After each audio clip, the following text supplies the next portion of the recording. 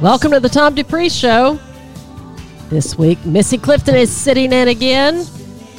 And to my understanding, they're going to be talking about some... When does she not sit in? Well, we might give her the day off one of these days. Yeah. The hook. The hook. This is supposed to be the Tom Dupree Show. That's why your name is mentioned first. But there are quite a few. Missy Clifton Show with Tom. You know, there are quite a few others involved that make you look really good. All right, so turn it up a little. When I was in the early stages of doing my show, maybe year 5, probably 2013. One day I didn't have anything planned, and Tim Anstead was my producer, and I used to do it at the station. And I said, let's just play this Moody Blues album the whole hour, you know, and people loved it. They absolutely, I just had a CD and we just played like 7 or 8 songs. And then the station said, you're not supposed to do that because it's like, it's not a music station. You know, you're supposed to like only play 2 minutes or in our case, 3 or 4. But, you know, it was like a violation. So, anyway, it's just a funny memory. I think I remember the first Moody Blues album I bought. Would have been around 1971. I bought most every album I still talk about in about an 18-month period. Maybe that was lots of grass mowing. I don't think I bought anything until about 1970 because here's what happened. I went to Camp Mondamon, and I had Bill Brody. That might have been 71. He was my counselor. He'd just come back from Vietnam. He had all the best albums of the day, and we would play them. And I went back and bought them all. I mowed a hell of a lot of lawns. All right. Anyway. Psalm 63. Now, this is the New Living Translation, which is a translation of the Bible that we use in this Bible study I go to. Mike Warner leads it. It's really, it's interesting. It's a paraphrase, but it's pretty good. Psalm 63. O God, you are my God. I earnestly search for you. My soul thirsts for you. My whole body longs for you. In this parched and weary land where there is no water, I have seen you in your sanctuary and gazed upon your power and glory. Your unfailing love is better than life itself. How I praise you. Psalm 63, verses 1 through 3. I don't know about you all, but for me, you know, my spiritual life is really all I've got in this world. And these days, I find myself awake at 3 a.m. And the only thing I can do is just, it says in Scripture, I praise you on my bed. I'll lay there, and I know I'm going to fall back to sleep. For a while in my life, I would not fall back to sleep. But typically I do, but I praise God because I am not God, and therefore I don't control the events in the world and a lot of events even in my own life. I don't control them. It's my job to be responsive, open to what He's saying. If you really read Scripture, especially the New Testament, there's 2 things Jesus says. You need to know me, and you need to obey me. Just those 2 things. All the things that we do that we think are important, work, relationships, even family, they're incredibly important. But the most important things are to know Jesus and to then obey and do the things that He says to do. They're not that hard. My yoke is easy. My burden is light. But just like it says in that psalm, the only way I'm going to get to know him, because there's a lot of voices out there that are going to tell me this is the voice I need to be listening to. But it's not his voice. Because his voice requires effort to hear. I have to shut my mind off. I got to go somewhere, even if it's in my own house, where I'm not listening to something else, and I have to listen to what he's saying to me. That is the only way I have found to work. If you've got a better solution, T. Dupree at Dupree Financial, let me know. Okay. Now, I forgot to mention when we kicked off that in the second half of the hour, we're going to have Larry Roberts, who's the county attorney, joining us. So right. We look forward to having him.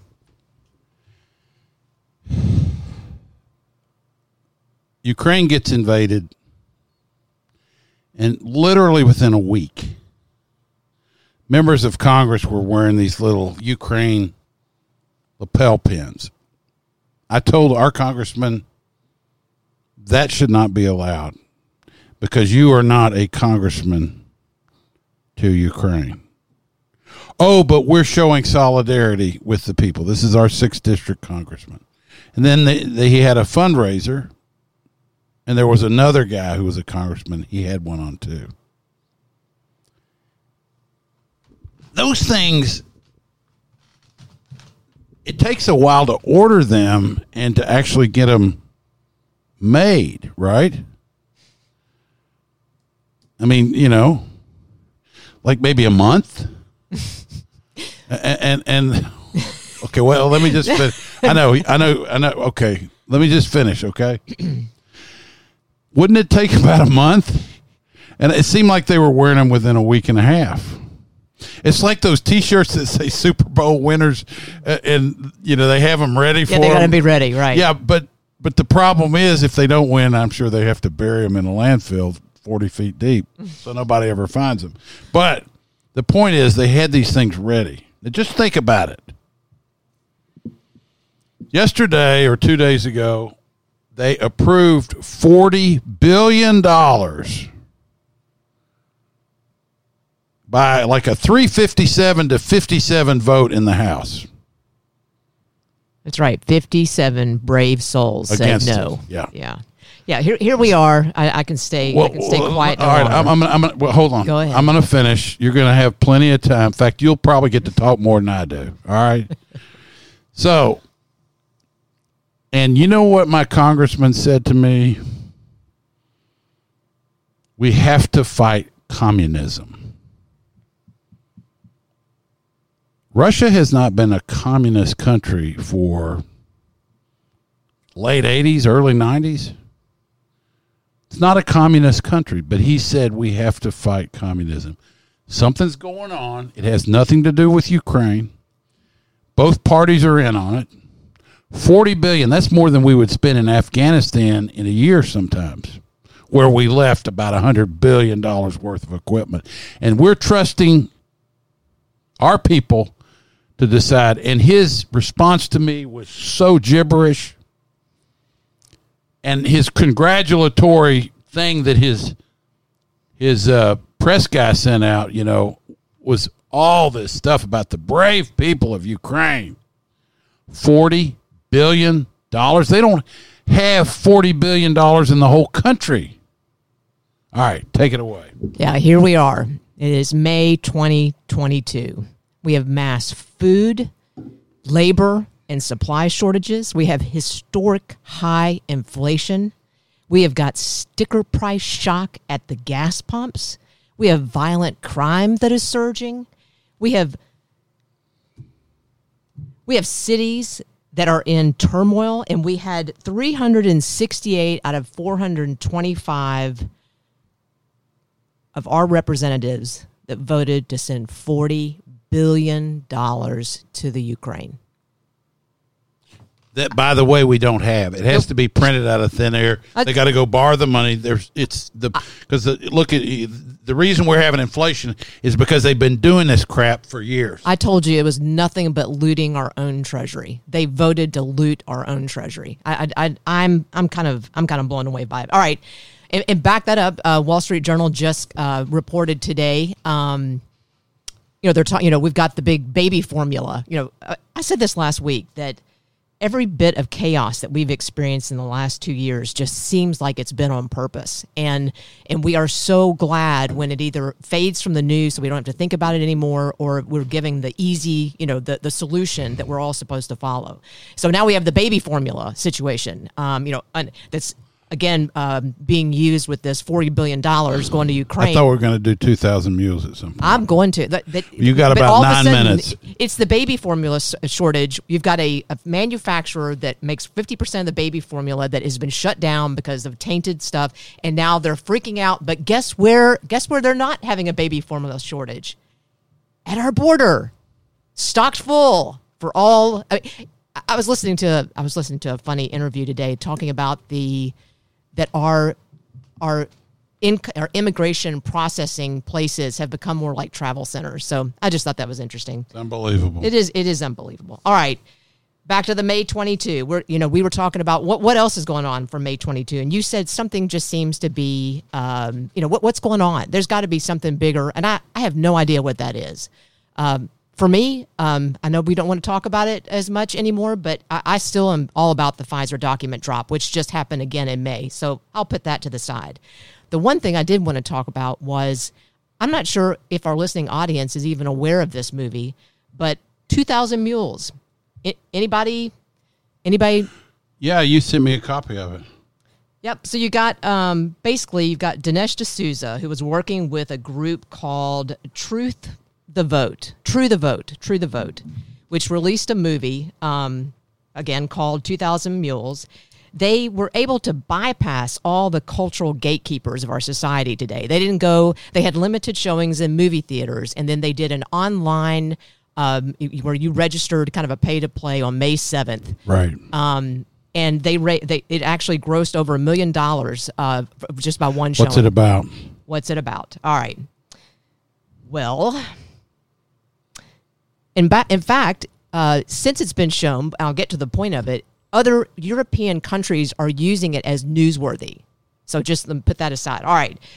Basically, they brought together the evidence of election fraud in 2020. And it is all, it exposes kind of an orchestrated movement of paying mules, people who took ballots, multiple ballots, over and over and over again to ballot boxes in key cities across the country. But that cannot have happened, Missy, because this was the most secure election in the history of elections that we've had. Right. I mean, the media has all said it was secure, and most of the Republicans have admitted that we lost.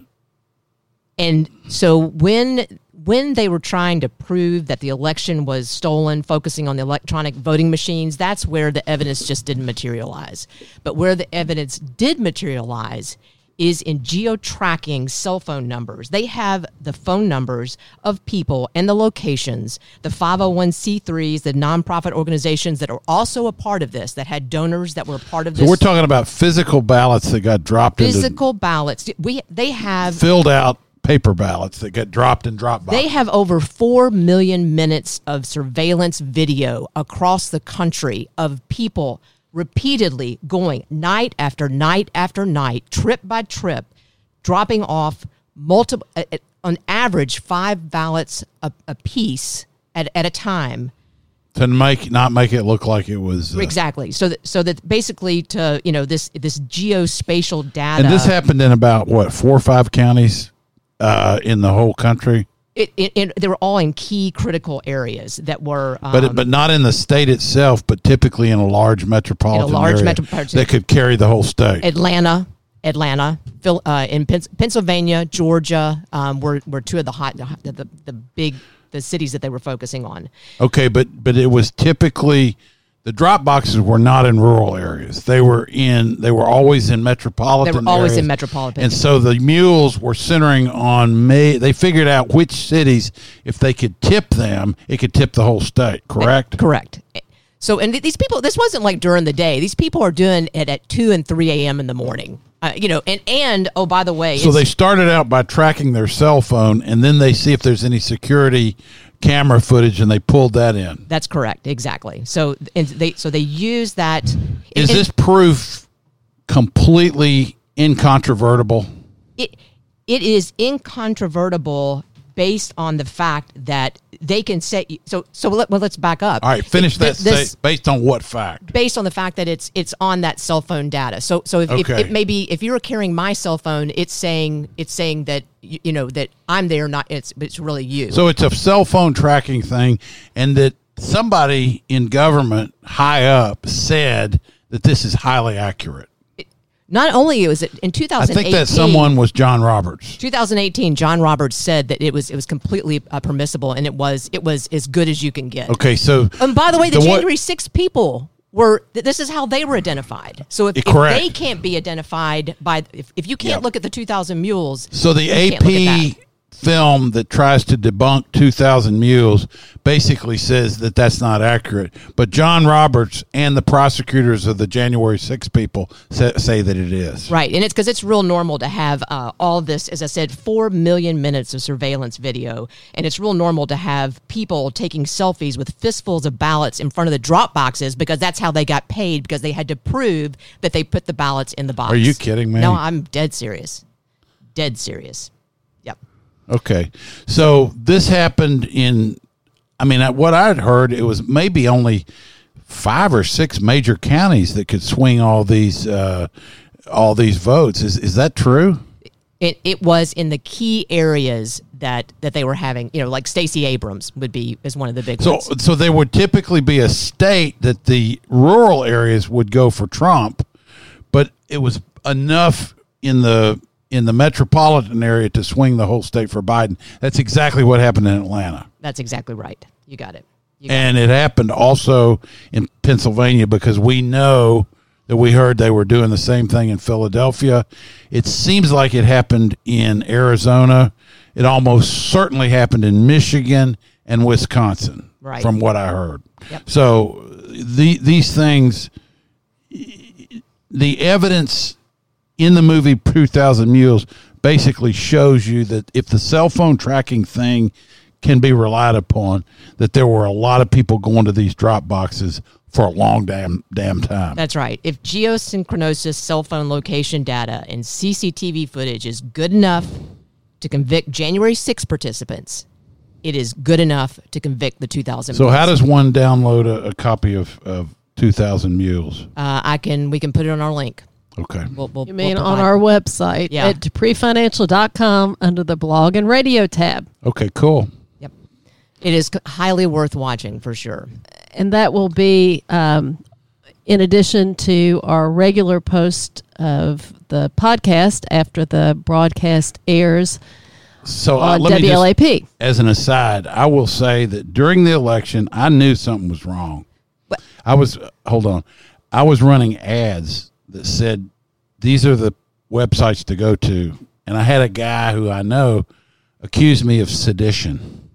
He said, the fact that you're doing this is seditious. That is a crime against the state that's similar to treason, that in some cases could be convicted with the death penalty. That's what somebody told me by trying to make this information available to people.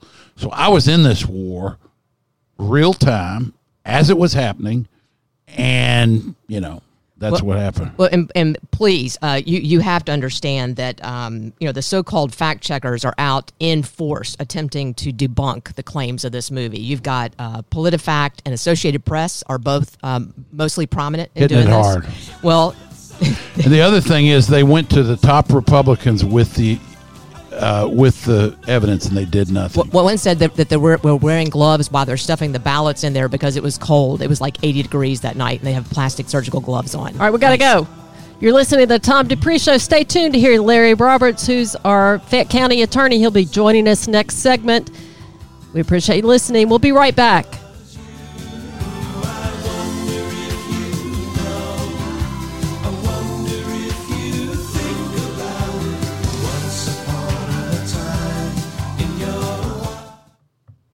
Keep a fire burning in your eye and pay attention to the open sky. You never know what will be coming down.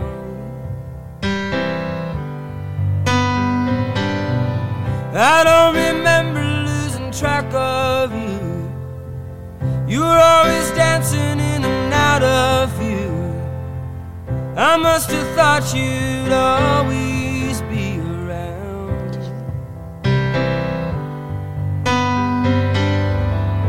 Always keeping things real by playing the clown. Now you're nowhere to be found.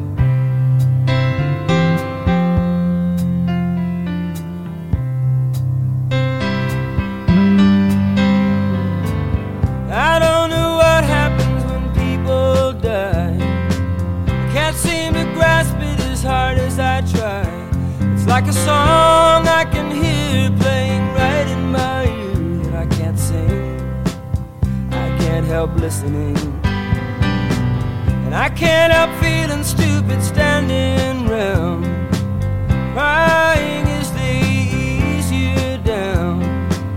'Cause I know that you'd rather we were dancing, dancing our sorrow away.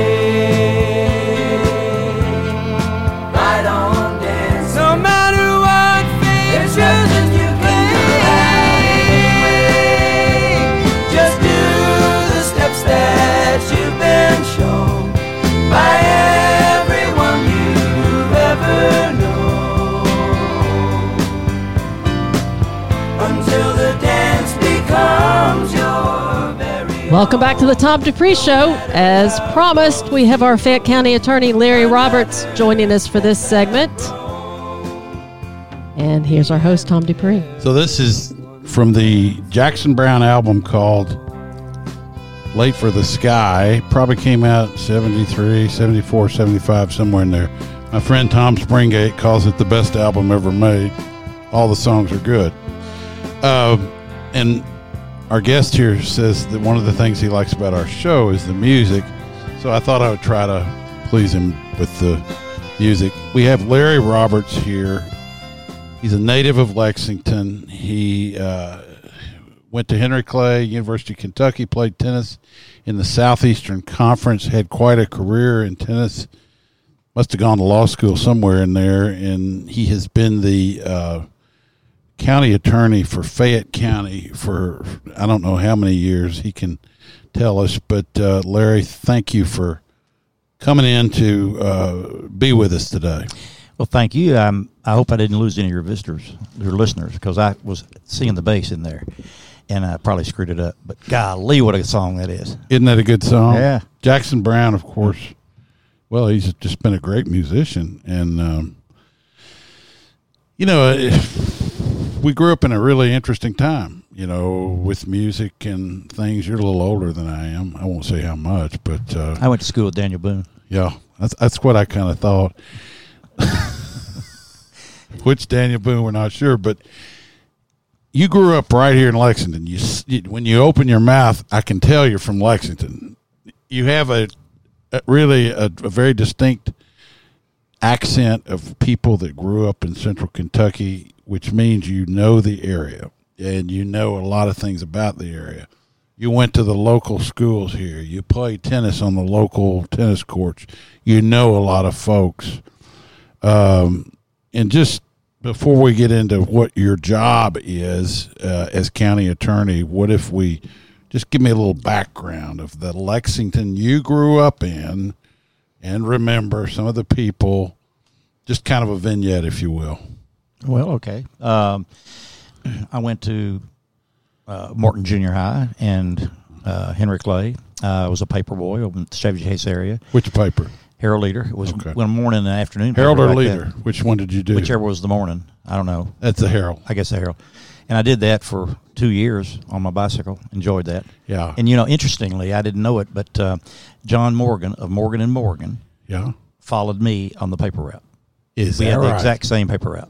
Wow. And I didn't know him then. He's a little younger than I am, but that was fun. He was in Florida for many years and ran ads, but you could hear that Kentucky twang when he would talk. Yeah. He didn't sound like somebody from Florida. Yeah, he lived here for a while and went to Christ the King and then to Morton. Yeah. And then they moved. But anyway, neat man. And I was talking to him about it. So anyway, paper route, I did that. And then just grew up here. Henry Clay, UK. Yeah, I went to Henry Clay. Played a lot of tennis. Tell me who helped you become good at that, because that requires a type of focus that a lot of people don't have. Well, yeah, I mean, I was I couldn't play baseball very well, and so I went up to Woodland Park after having played one game in Pony League ball for the whole season. Over here behind Morton? Or? Well, no, it was behind where the swimming pool is in Woodland Park. Okay. And I was dejected, and I went up there, and there was a man named Galen Bell, who I didn't have any idea was, but he was an old guy, and he had two other people on the court, and I was sitting there kind of with my tennis shoes on and my baseball uniform. He says, "Hey, we need a fourth. Can you play?" And I said, "No." He said, "Well, come on." And so that man got me out there, starting playing tennis, and from then on, I took a lot of lessons. Was he a tennis pro? No, he was just a gentleman who played a lot at the parks and was a good player. But he had to be in his 70s at that point.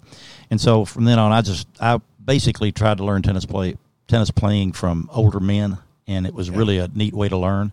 And so I got to learn quickly. And did you wear Dave Perry's or the one that had the little blue mark on the toe, or what kind of tennis shoe did you wear? They didn't have Adidas back or Torn. No, Lord, no, we had Converse. Converse. Yeah, yeah. So you'd go out there wearing Converse, Chuck Taylors to play tennis. Well, sure, heck yeah, exactly. Yeah. That's what I did. Yeah, anything I could steal. Yeah, exactly. to get, but I strung tennis rackets and all through high school and college and. They didn't have wood rackets or metal rackets yet. No. Didn't have metal rackets till I was late in college. Yeah. It was all wood. So went to law school, and here I am. Larry, what drew you into the work that you do? Because I think a lot of people don't know quite what a county attorney does. In fact, I would guarantee you that 89% of the people listening really have no idea exactly what the county attorney does, and the fact that there's a primary coming up, if you're a registered Democrat, on the 17th of May, which is this coming Tuesday. And there's two people in the primary. Is that correct? That's right. And if you win the primary, I don't think there's a Republican running against you. No. So that's it. You'll have it. So the question I would put to you, for the benefit of those folks who don't really understand the office, talk about it, if you would. Okay. Well, you went back to say, I guess you're starting with how did I get to that? Yeah, I did. Yeah. My tennis coach at UK was Richard Vemont, and that's a name you know. And he grew up on. I do know that name. He was the tennis director in the city for a long time. And so I played under him for 4 years, and near the end of it, he said, "You need to be a lawyer." And I said, "Well, because you're not good enough at tennis to make a living at it." No, I'm sorry. Well, no, that's a good point. Going back 2 months from that conversation, I was playing Lenny Schloss, who was the best tennis player in the East or in the Southeast. He played at Tennessee, and I'm getting the living hell beat out of me. It was 6-0, 5-0, and I was down at Tennessee, and I look up on the hill, and there's Richard, the coach, talking to his coach, and I know Lenny really well. He's a good friend, or was a good friend a long time ago. And so I was beat, and I looked up at Vemont. I said, Coach. He said, "Yeah." I said, "What do I do?" I mean, he's supposed to be coaching me. He said, "Take up golf." Yelled it at me. Well, I looked. Vemont did that? He did. Oh, Lord. And I looked at Lenny. He says, "Come on, let's play his next game." So I won the next 3 games. Oh, really? You had nothing to lose at that point. Well, I didn't. I think he made it look like I won the games, but I didn't leave 6-0, 6-0. So we walked off arm in arm. But anyway, that Richard told me, like Bill Curry after he got fired. Remember, he started winning games. remember that? I do remember that. Yeah. Anyway, go ahead. Well, so Richard said, you need to go to law school. And I was not a good student, never had been, and it scared me to death to think I had to go read a bunch of stuff. But he said, you could be a trial lawyer. And so I went to law school. And then later, when I got out, I worked with him for 3 years in private practice, and then went to the Viemont and Wills? Well, it was Angelus and Viemont. John Angelus. Yeah. And so I was in that firm for 3 years, and then I got to be the first full-time prosecutor in Kentucky. It was a federal grant, and George Barker, who was the Commonwealth attorney, hired me. And so I did that, and then got to be the Commonwealth attorney. This was back in the 70s. And Richard and I, well, while I was in the Commonwealth attorney's office, he did some part-time work there. I didn't have much contact with him. We were friends, but we didn't. He's got a terrific civil practice in every area, right. And I ended up in civil practice, but still nothing to do with him. And when I took this job, that's more disputes, not criminal type. Well, civil action. I mean, all kinds of horses. I don't know anything about horses. Anything. And he's excellent at equine law and sure. in government and corporate and everything. So when I got this job in 2006, I called him when I found out I was going to get the job. I said, I got to have you. I need you to run my civil division of this department because it's huge. When you got the job in 2006, did you have to run for it, yes. or were you appointed to it? No, I had to run for it. Okay. And I ran against Bill Segelka. I like the ones that you get appointed to. Well, I don't recommend running for office, but anyway, Bill Segelka and I had a war, and I won, and then I hired Viemont to come in and run the civil practice. So he works for me now instead of me running the stairs at the Coliseum. You just think he works for you. Oh, he does. He does. But he ran my butt off for years up and down the stairs at Coliseum. Now I'm working him to death. Larry, let me ask you a question. In the context of – go ahead. You had something to say? No, you were going to talk about what we do. Yeah, that's the question. Sure. In the context of what you're doing, talk about the mechanics of it, of exactly how the whole – department works. Okay. Because it's not just you, it's your whole office, and you all do a lot of things. Well, I've got 100 employees. Because of COVID, I only have 90 now, but we'll be back to 100 soon if I can stay in office. But anyway, it's a huge department. It's like running a super Walmart 24 hours, literally. So you got 2 levels of prosecutors in Kentucky. Every county has 2 different levels. One is the county attorney, right, and one is the Commonwealth attorney. Now, Ray Larson was the man. He was here, and he was Ray the DA. Well, did he work for you in your office, or no. Was he independent of you? No, he was totally independent because when he came in, he followed me in 1985 when I left the Commonwealth Attorney's Office to go into private practice. So, you got 2 levels. So the county attorney handles all of the civil, all of the criminal cases, but not the major felonies. We don't try felonies because that's the penitentiary. We try misdemeanors, which is up to in the county jail. That's a penalty in the county jail. And traffic and child support. So the Commonwealth attorney tries all the felony cases, the bad cases, rape, murder, armed robbery, whatever. Who's our Commonwealth attorney now? Luana Redcorn. Okay. She worked with Ray for 21 years, Right. And she's terrific. She's a great lady. Yeah. So we've got a major office of people doing a number of things that people don't know, and which hurts my feelings because I feel like I'm the emperor of the world, and we're just a grain of sand. Literally, people don't know who we are, and so they don't even know there's an election, for instance. Well, let me say this, and this is just something I have picked up upon because for a brief period of time, which we don't need to mention, I was county judge, and that and a quarter will get you a piece of a cup of coffee. But you were someone you said, I am your attorney in this capacity. Well, which I thought I was, and you didn't pay me. I didn't pay you, but I used you, or you might say abused you. But we had some meetings. But the bottom line is, my sense was that your office was extremely well run, and that you ran it like a business. It was, there was a sense that things were getting done in there, and it was just it wasn't like what one might commonly think of as a government department. It was a well-run organization. Well, thank you. And your sense was right. I mean, we tried to make that. Before I came in, there was no civil division. Margaret Cannison was my predecessor, and she asked me to run for this job, to follow her, and I did that.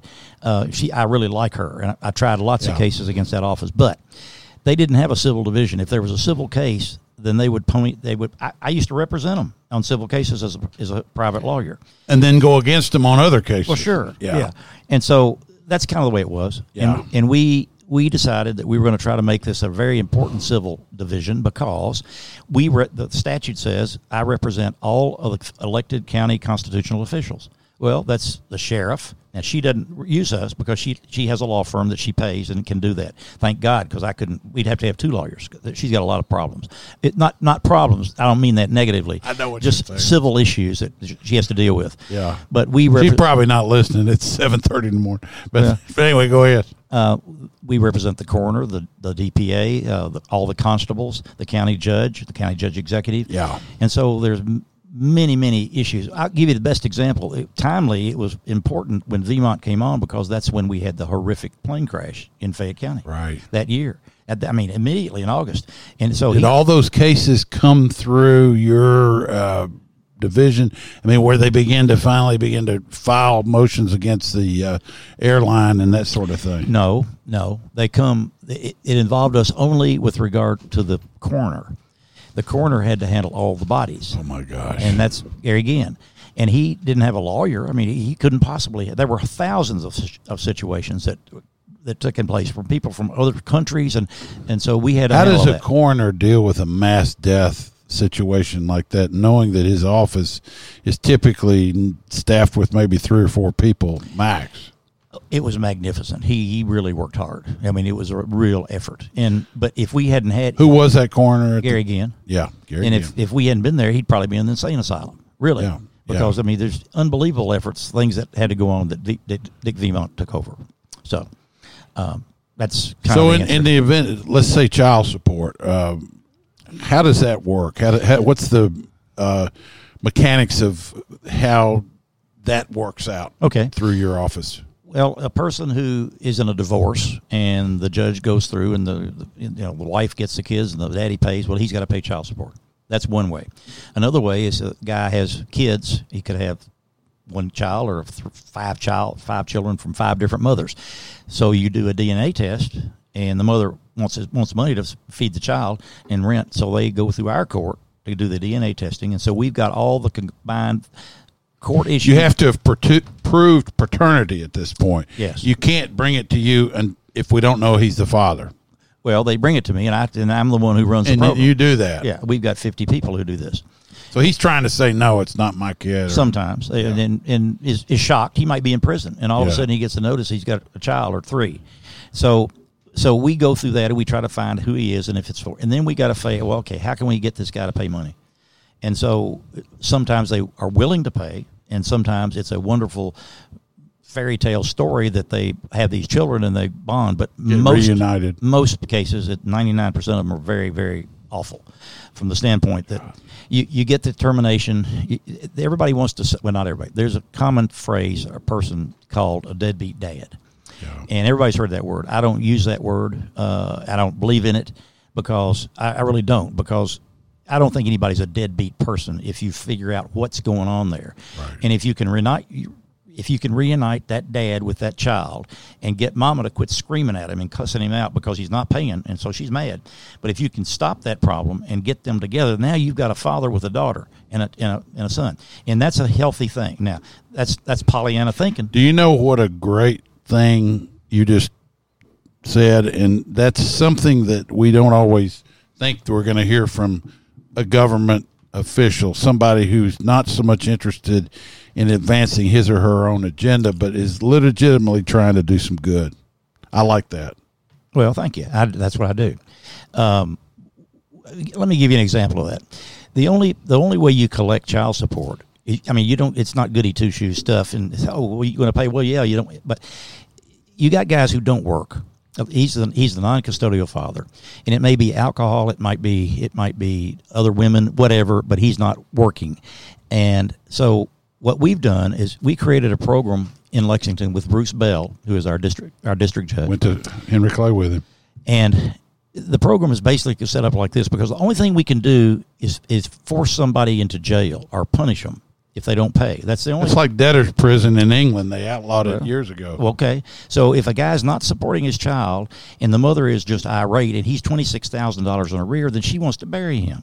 Okay, so if we send him to the penitentiary for 5 years, he's not paying anything. Now he's going to be $60,000 in arrears. It is, yeah, and he has to pay it. He has to pay it not only to her but to the state, because the state is paying for it. So Bruce and I got together and devised a court, which is called the Child Specialty Court, and we charge a fellow with flagrant non-support, and we've done about 120 people so far, roughly, and that person now is charged with a felony, and we give him an option. You want to go? We started back when Ray was the DA, and everybody, of course, you don't want to go see Ray, and so we said, you going to meet Ray Larson with this felony, or you want to stay down here with me? And here's what's going to happen down here: we're going to amend your charge to a misdemeanor. And we're going to put you in a course, basically a program called like drug court, but you're going to meet Judge Bell. And every week you're going to come before Judge Bell, and it's like probation, but you're going to get a job. We're going to get you a job. And if you don't want to work, then you're going to have a problem with Judge Bell. But if you do start working, then you're going to start paying your child support, little bits at a time. Larry, we got about a minute and 15 seconds. Okay. So if you want me to stop? Well, let's tell people. Obviously, you've done some very creative things. Let's talk a little bit about this race, and if you're a registered Democrat, if you're interested in seeing Larry Roberts continue doing his job for some more time, you need to show up and vote. And talk just briefly about it. We got about 35, 40 seconds. I'd rather talk about child support. Okay, go for it. So the program is, at the end of the tunnel. I gave you your shot. That's all right. At the end of the tunnel in child support specialty court, if the guy is working and starting to pay, and he's got his job going, which we know, then we expunge the record at the end of the tunnel. That's great. Yeah, it is. And we've collected $600,000 from 80 people in a very short period of time. If I had every judge in town doing this, we'd be talking several $1 million. So it's a terrific program. But thanks for the segue into the election, but this is more important to me right now. That's fine, but it's if you're going to keep doing it, it's also important to get elected. I hope they know the name. They know he's running for and I hope county you like attorney. Jackson Brown. And that's going to close out this hour. We'll be back in just a few minutes with our financial guys for the second hour. Stay tuned. We'll be back Larry. in just Thanks a few for being minutes. with us. Thanks, Larry. Thank you.